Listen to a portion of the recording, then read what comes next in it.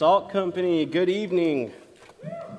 Good evening indeed. I'm Zach. That's about all you need to know about me.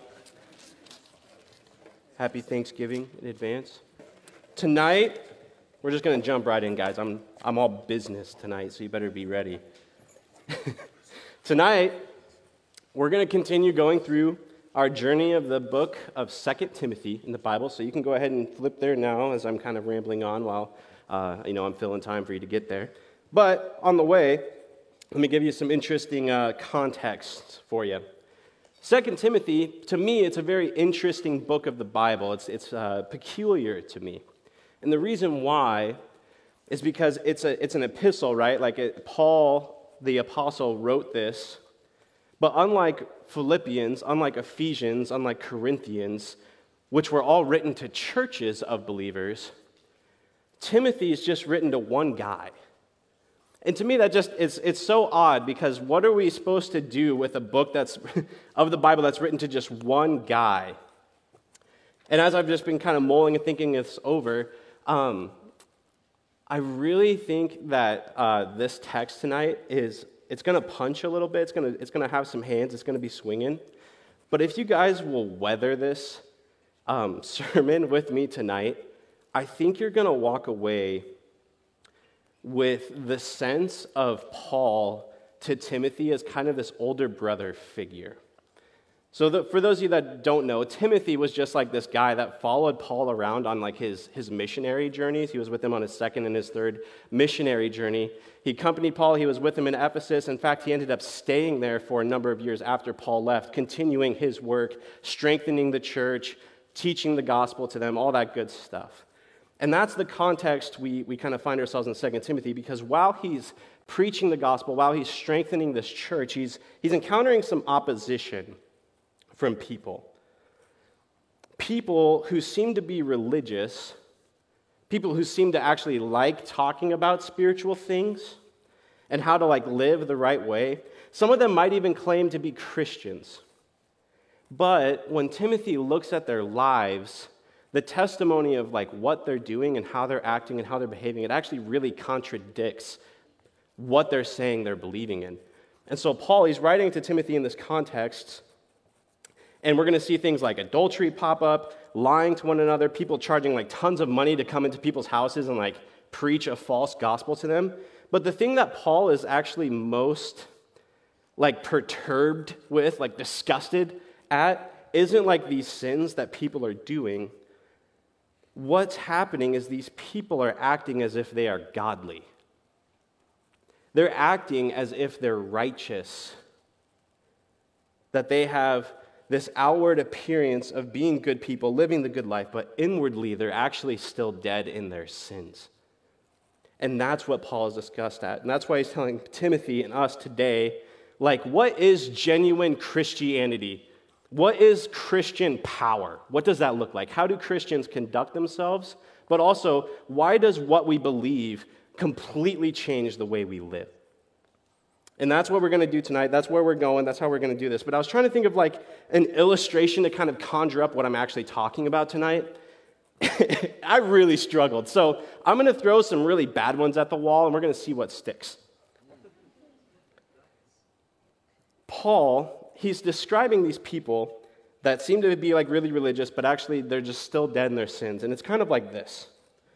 You go to the you go Christmas shopping, right? Different than groceries for some people, I guess.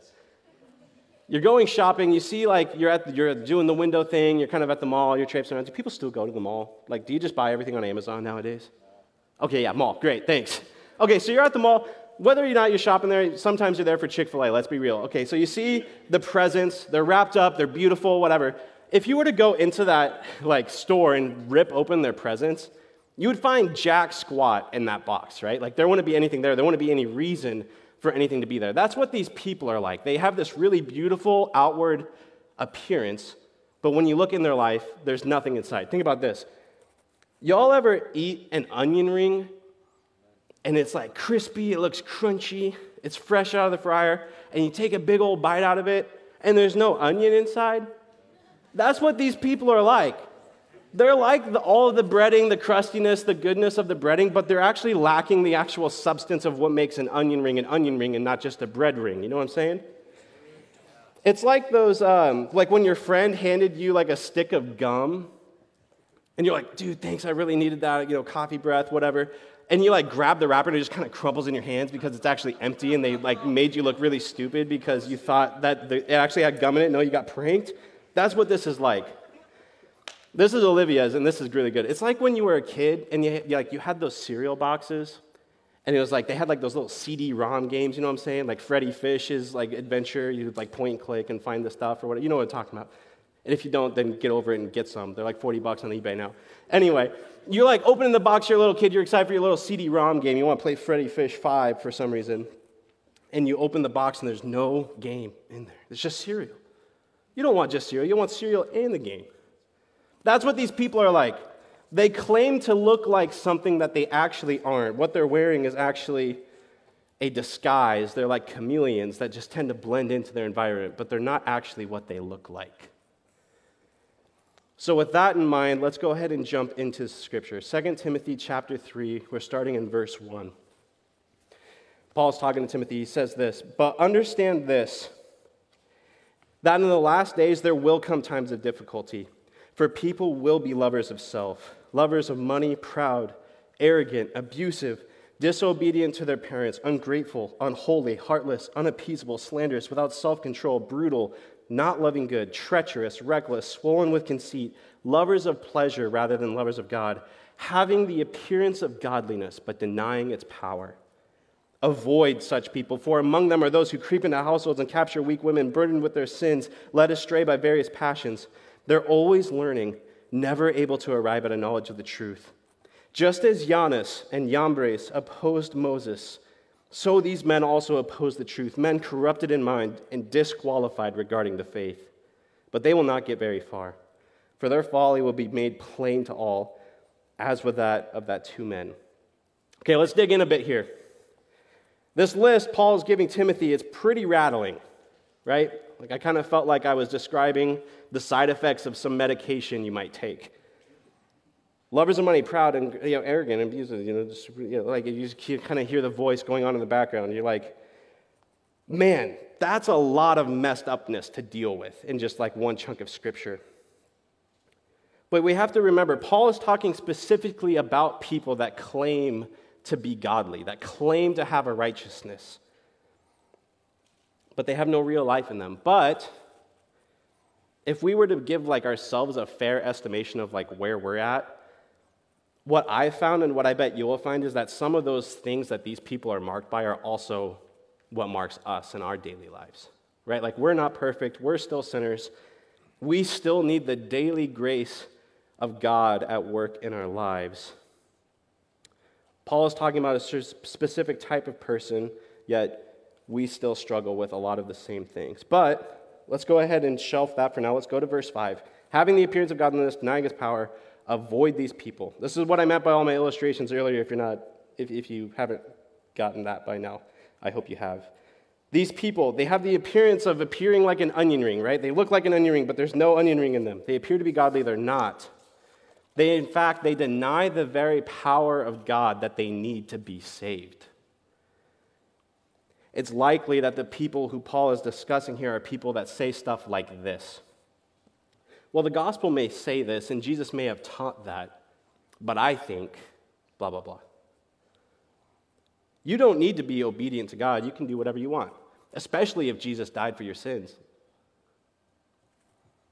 Basically, people, what they're doing here is they're propagating heresy, blasphemy, and they're saying this is kind of like this advanced sort of religion. Like Jesus, maybe he's like religion 101. But once you become spiritual enough, once you become aware enough, you can actually move beyond that to make your own righteousness for yourself. Jesus kind of starts you out, but you got to finish the race.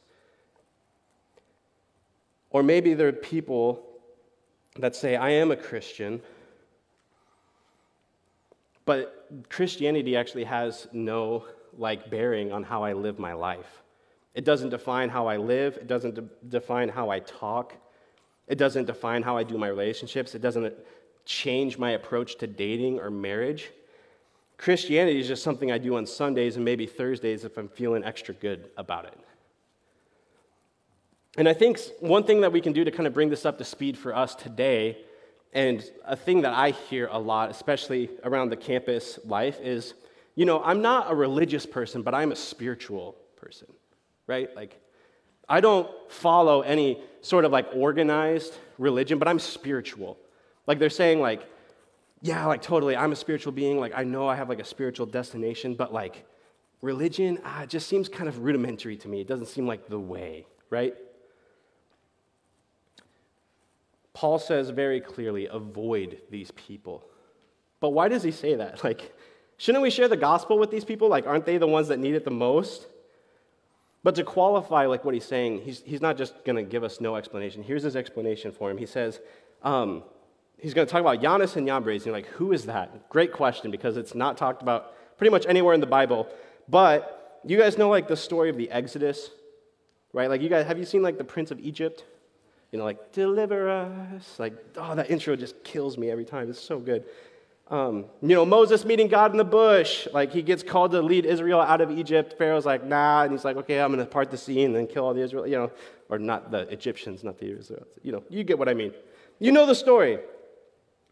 Well, the part where Moses is kind of doing like these miracles by the power of God, like he throws his staff down and turns into a snake. There's these two Egyptian magicians. Okay, that rhymed. Egyptian magicians. I laughed so hard when I said that, when I was like practicing all this, but Egyptian magicians, their names are Jannes and Jambres, okay? They're like the ones that are kind of competing with Moses in the Exodus. Like Moses throws down his staff, turns into a snake. These guys are like kind of huddled together. They're trying to figure out like how to do the same. They're like, well, we got a staff, and they throw it down, it turns into a snake.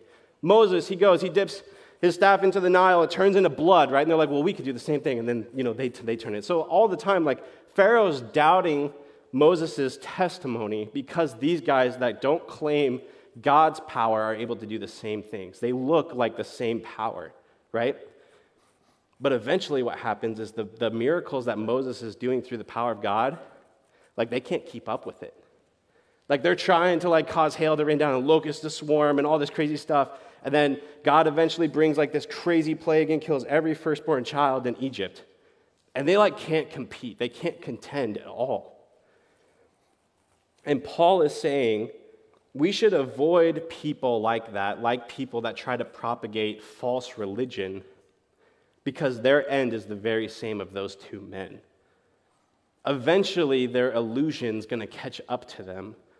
Eventually their falsehood is going to be turned into truth, and they're going to be exposed for who they actually are. And so Paul's not super concerned about their teaching as much as it is the outcome of their life. Because they're denying God's power, not only will their teaching not last, but they're also condemned. They stand condemned before God. And so for you note takers out there, which I hope is most of you, one of the first ways to describe genuine Christian power is through obedience. Okay, bear with me for a second. I just went through like all this stuff talking about the Exodus, and you're like, obedience? Like, that's the answer? Here's what I mean. All of the list that Paul is kind of giving Timothy at the beginning of chapter 3, it's like a list of works, right? Like these people do this sort of thing, and they think this sort of way, and they are these sorts of people, and they're, rude, and they disobey their parents, all bad people. Here's what he actually means by that. These people don't obey God. They claim to have religion, they claim to have spirituality, but they don't actually obey what God has to say for their lives. That's obedience. And so I kind of want to break it down by this. Here's what I mean by obedience. Are you working with God, or are you working against him? Do you listen to God, or do you ignore what he has to say? Do you obey what he says, or do you not have to? Are you infatuated with God's commands towards us like all of the psalmists seem to be for some reason, or do you think of them as burdensome? Obedience is literally just doing what someone else tells you to do. Like, you can't really obey yourself. Like, you have to obey what other people tell you to do. Otherwise, you just do what you want. Obedience. And this applies to us certainly, like in our own lives and what we do with ourselves and how we, conduct ourselves or whatever. But it also really, really applies to who we follow. It applies to who we follow. Who we listen to, it matters. Who we take in sermons from, who we listen to podcasts from, that all matters, because when we're following someone, like on social media or on a sermon series or whatever, we're basically saying, I want more of you in my life. Like a more dramatic way to say that is like, I want to be more like you. Like, I want more of your cat memes, or I want more of your intellect through podcasts. I want more of you having interesting conversations with people. I want more of you in my life. And so it really shouldn't come as a surprise to us, guys, that when we start following people that don't actually love God, that one day we will end up like them, right? Like that, everyone who you follow in life is basically saying, I want to be like that when I'm that old, And so if we don't follow people that have a regard for God's commands and his power, we will end up becoming people that don't regard his power or his commands either. But Paul, he kind of contrasts this idea of those people that we shouldn't follow with himself.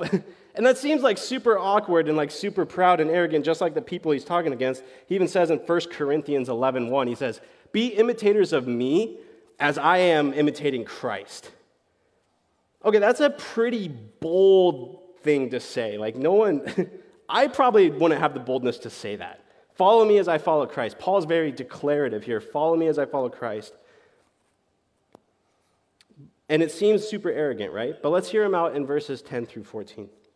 He says, you, however, Timothy, unlike these other people, you have followed my teaching, my conduct, my aim in life, my faith, my patience, my love, my steadfastness, my persecutions and sufferings that happened to be at Antioch, at Iconium, and at Lystra, which persecutions I endured, yet from them all the Lord rescued me. Indeed, all who desire to live a godly life in Christ Jesus will be persecuted, while evil people and impostors go on from bad to worse, deceiving and being deceived. But as for you, continue in what you have learned and firmly believed, knowing from whom you learned it. Paul's basically just opening the text on his life, and he's saying, look at my life, Timothy. Be like it. See my teaching, my conduct, my faith, all this stuff. And it sounds like me. Follow me. But let's look closely at what he starts and what he ends with here in this list. He starts with teaching, right? He says, hey, look at my teaching. And we know what Paul is actually teaching in all these churches because a lot of the New Testament is actually exactly that. And so let me go back to 1 Corinthians 2 for you guys. Verse 2, it says, I decided to know nothing among you except Jesus Christ and him crucified. That's exactly what Paul taught almost every time he went to a church. Or we can look again in the book of Ephesians, which is the church that Timothy, he's ministering to in this time. Paul wrote a letter to them as well, and he says in chapter 2, verses 1 through 5, he says, you were dead in your trespasses and sins in which you once walked, following the course of this world, following the prince of the power of the air, the spirit that is now at work in the sons of disobedience, among whom we all once lived in the passions of our flesh, carrying out the desires of the body and the mind, and we were by nature children of wrath like the rest of mankind. But God, being rich in mercy, because of the great love with which he loved us, even when we were dead in our trespasses, made us alive together with Christ. By grace you have been saved. Paul doesn't teach anything except Christ and him crucified and him risen again. And that's why he's so frustrated with people who claim that they have this secret knowledge or this secret way of life. He's saying, no, that's not life. And guys, if Salt Company ever becomes a place that fails to teach Jesus Christ and him crucified, don't come. It's not worth your time. True life is found in being rescued by God, being obedient to him and loyal to him. And this idea, it kind of correlates with the end of his list of qualities. He's saying, Timothy, you followed my teaching, right? That's what he kind of starts with. You followed my teaching, but you also followed my suffering. My suffering.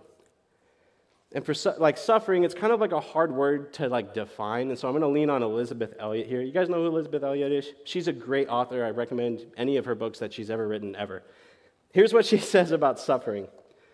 Suffering is having something you want that you don't have. Sorry. You want something that you don't have. Or you have something that you don't want. That's suffering. And she's like, yeah, it's kind of like a basic definition, but I think it covers everything, right? Like, if you want a girlfriend and you don't have a girlfriend, like, that's actually suffering in some ways. If you want a wife and you don't have a wife, that's suffering. If you have cancer but you don't want cancer, that's suffering. That's what suffering is. Suffering is the second way to discern whether or not you are living in genuine Christian power. He goes on to like list some of the places that he's experienced suffering, persecution, all this stuff because of Jesus. But he's careful here not to give himself too much credit, right? He's like, hey, like I've kind of endured these things, but God's the one that actually rescued me. Like I was kind of patient, I was waiting on God, but God delivered me from these things. And to me, like, that's kind of crazy. That's kind of crazy. Because whenever I do something hard or like technical or savvy, right, like change the oil in my car last week by myself, I did it. I'm like, man, look at me. Like, I got under that car. I lifted it up with a floor jack. I found the right bolt to undo. All the oil came out. I had a pan. It was fine. It's all clean. I got my gloves on. I changed the oil filter, which, for new cars, you have to, like, get a new oil filter wrench. I didn't know that. I was used to working on old cars, so I had to go back to the, auto parts store. You can never go to the auto parts store once. You have to go at least twice every time you're working on a car. You got to know that. But here's what I'm saying. I did all the right stuff, and I got all of it done. It was inconvenient, kind of a waste of my time, I felt like, but, got to save that money. So I'm looking at it, I'm like, I'm so great. I did this. I suffered through my oil change in my car. I gritted my teeth. I pulled up my bootstraps. I got it done. But Paul, he looks at his sufferings as a testimony of God's faithfulness in his life. He even goes on to say in verse 12, indeed, everyone who desires to live a godly life in Christ Jesus will be persecuted. And when I think about that, I'm like, I don't know if I want that. Like, honestly, I'm not sure if I want to be persecuted in my faith because of Christ. And I think the reason that we often are hesitant to willingly suffer or be persecuted for our faith, guys, I think some of it's, like we're disobedient in our flesh, for sure. But it's also because we fail to see suffering the way Paul does. And the reason that we don't is because Paul, he's living by God's promises and God's promises alone, and we don't.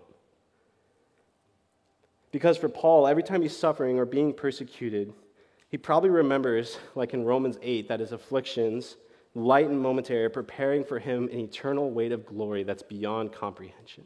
It's like not even worth comparing.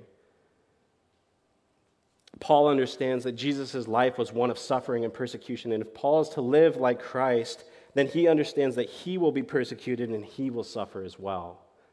Talking about if you want to follow people, that means you got to be looking more like them, right? Jesus' life was full of suffering, full of persecution and execution. And this idea of persecution is kind of strange to us, right? Like, we're Americans, we're in Iowa. We don't, really face open persecution for our faith, right? We have, microcosms of it. Like, we try to share our faith with our parents, and maybe it doesn't go well, or, with our friends, and it doesn't go well, or, things like that. But, we won't have to, throw our lives on the line for Christ at some point in our life. And I think that's okay. You don't have to feel, unnecessary guilt about that, right?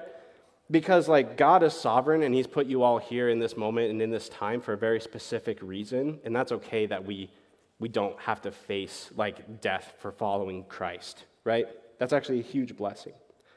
But Paul is saying, if you have to choose between persecution or disobedience, you know what you have to choose as a believer. Disobedience cannot be the outcome of your life if you truly love Christ.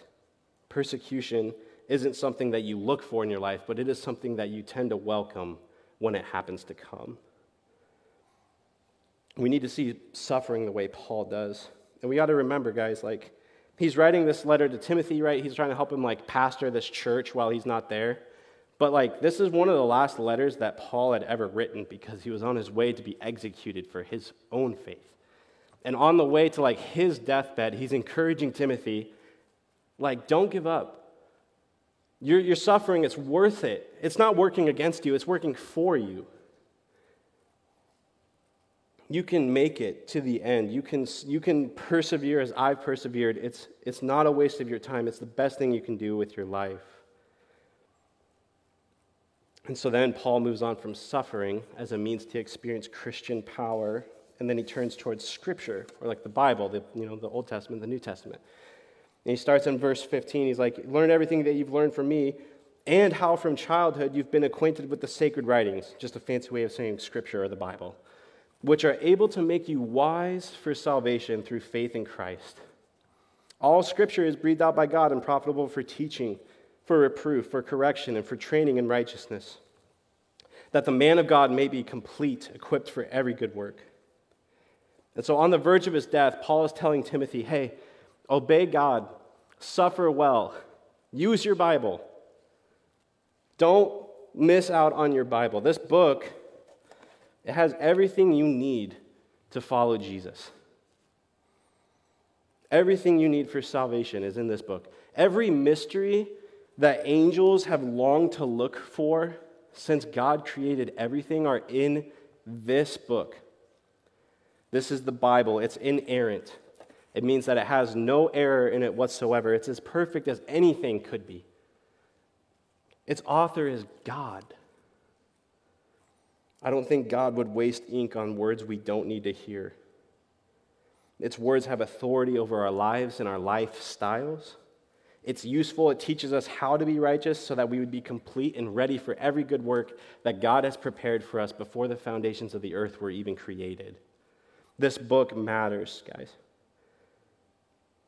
Does it matter to you? When you're suffering or when you're sad, when you're persecuted, when you're lonely, when you're anxious, or when you're angry, do you run towards this Bible? Or do you run towards this? Do you run towards your Bible, or do you run towards your friends and your family? Both are which, they're totally fine. But do they have more sway in your life than this book does?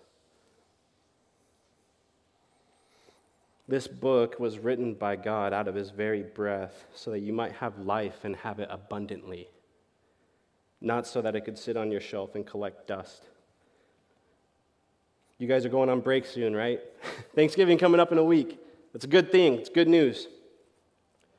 Some of you are already acting like you're on break. Some of you might already be. Some of you won't be in Iowa City for a really long time. January. Ouch. Gonna miss you guys. Where will you find your hope and satisfaction this winter? What will be your source of joy? My prayer for you guys is that your joy would be found in these pages and nothing else. Yes, have joy in your family. Yes, have joy in your friends. But let your satisfaction come from this book and what it has to say about your life and what God has to say about you above everything else. This book matters. It's good to give us knowledge, but Paul goes on, it's not good just to give us knowledge. It's also good to give us a purpose and a hope to cling to. Look with me in the beginning of chapter 4. Chapter 4, verse 1 says this, I charge you, Timothy, in the presence of God and of Christ Jesus, who is able to judge the living and judge the dead by his appearing in his kingdom. That's terrifying. Preach the word. Be ready in season and out of season. Reprove, rebuke, and exhort with complete patience and complete teaching. For the time is coming where people will not endure sound teaching, but having itching ears, they will accumulate for themselves teachers to suit their own passions and turn away from listening to the truth and wander off into myths. As for you, always be sober-minded, endure suffering, do the work of an evangelist, and fulfill your ministry. The last way Paul tells Timothy, Timothy to live a genuine Christian life, a genuine Christian power to have, he says, remember your purpose. Remember your purpose. Preach the word. Be ready when you should be. Be ready even when you shouldn't be. Teach people with patience. Why? Because he's saying people aren't going to be able to endure what we're going to tell them. They don't want to hear a gospel about a God coming down from earth for you. They want to hear about how they can fix themselves, how they can be righteous, how they could have their own authority, how they could be the masters of their life. We're coming with a very, very, very controversial news. We're saying, you want to fix your life? You can't. But I know someone who can. People aren't naturally drawn to that, guys, and that's okay. That's the way it's been intended to be. The only reason why any of you are believers is because God made you one, not because you found him. He made you a believer. He has authority in your life. People won't be able to stand what we're going to teach them. No, they just want to be able to do what they want to do, and they don't want to obey God. And this list that he's giving, like it's contrasting kind of like his beginning of chapter 3, right? He's like, all these people, they're doing these bad things, they're drunk, they're filling out their passions. But he's telling Timothy, be sober, endure suffering, do the work of evangelist, fulfill your ministry. He's basically saying, like, hey, be sober-minded, not only physically, like don't get drunk, that's bad, right? But also, don't be filled up with worldly pleasure. Be filled up with godly pleasure.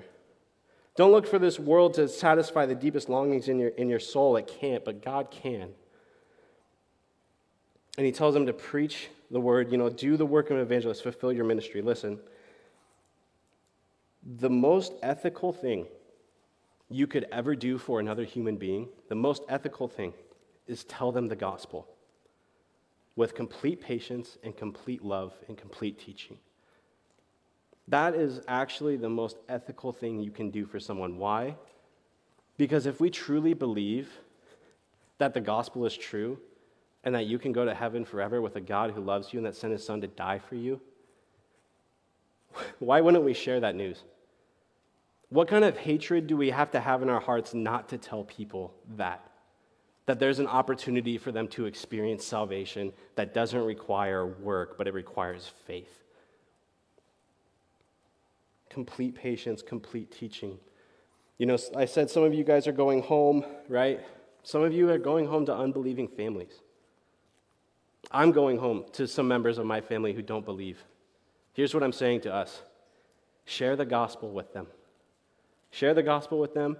Be patient. Have complete love and share the whole gospel with them. Fulfill your ministry.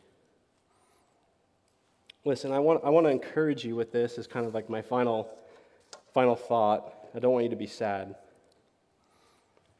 The only reason you guys are still here on the planet, on Earth, alive, it's for two reasons.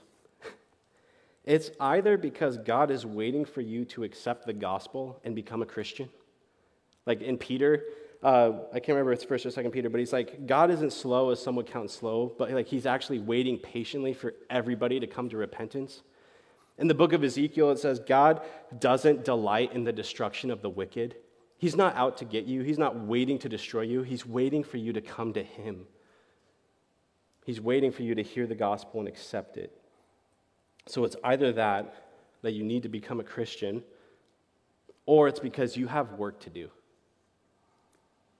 It's because what God has planned for your life hasn't been finished yet. There's still people for you to preach the gospel to. There's still a life for you to show Jesus to people. And when you fulfill your ministry at the right time, God will take you to him, the one you've been working for your whole life, and you'll see him face to face. And you'll hear, well done, my good and faithful servant. You have a job to do, Christian. But there's also a third group of people in the room. Some of you that might have put on the guise of Christianity. You might have the appearance of godliness, but you deny its power. Maybe you said once, I am a Christian, or maybe I am Catholic, or maybe I have a faith, or I believe in God somewhere, some way, somehow. But you don't actually live like it. Your faith, maybe it's in your head, but it's not in your heart. It's not changing the way you live your life. It's not propelling you to love others. It's not propelling you to know more about God. It's not propelling you to obey him more. And what I have to say to you guys that might be in the room, that's you tonight, number one, welcome. I'm glad you're here. But number two, repent. Stop acting and thinking that simply calling yourself a Christian or a Catholic or religious, that you're going to be saved. You won't be. God will not be mocked by cheap, fake religion. Turn to Christ, the one who died in your place, took all of your sin to the cross, was buried in a tomb, rose 3 days later, and said it is finished. That by believing in him, you might experience a true new life, one that doesn't revolve around having a guise or an illusion, not only to other people, but also to yourself. That you could have a purpose that endures not for the next 40 years of your career, but for the next 40 million years as you're sitting in heaven someday with the people that you're going to tell the gospel, and the people that did tell the gospel to the person that told the gospel to the person that told the gospel to you. I'm saying, guys, have a bigger perspective for your life. Don't just take Jesus' advice and turn away from him. Listen to what he has to say and follow him. Stop acting religious, but accept Christ. And then I think you're going to become like the psalmist in Psalm 32 that says this: I acknowledged my sin to you, and I did not cover my iniquity. I said, I will confess my transgressions to the Lord, and you forgave the iniquity of my sin.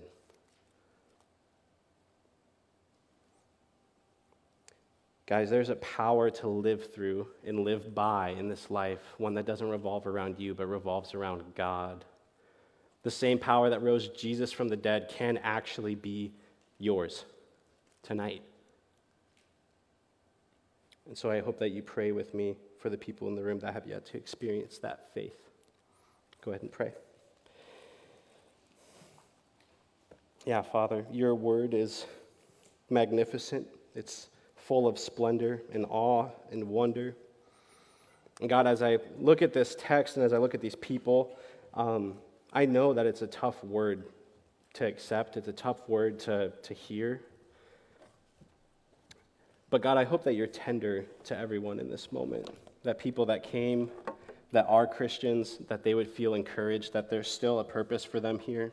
God, that you're not wasting their time, you're not wasting their year, even though it sure feels like it at times.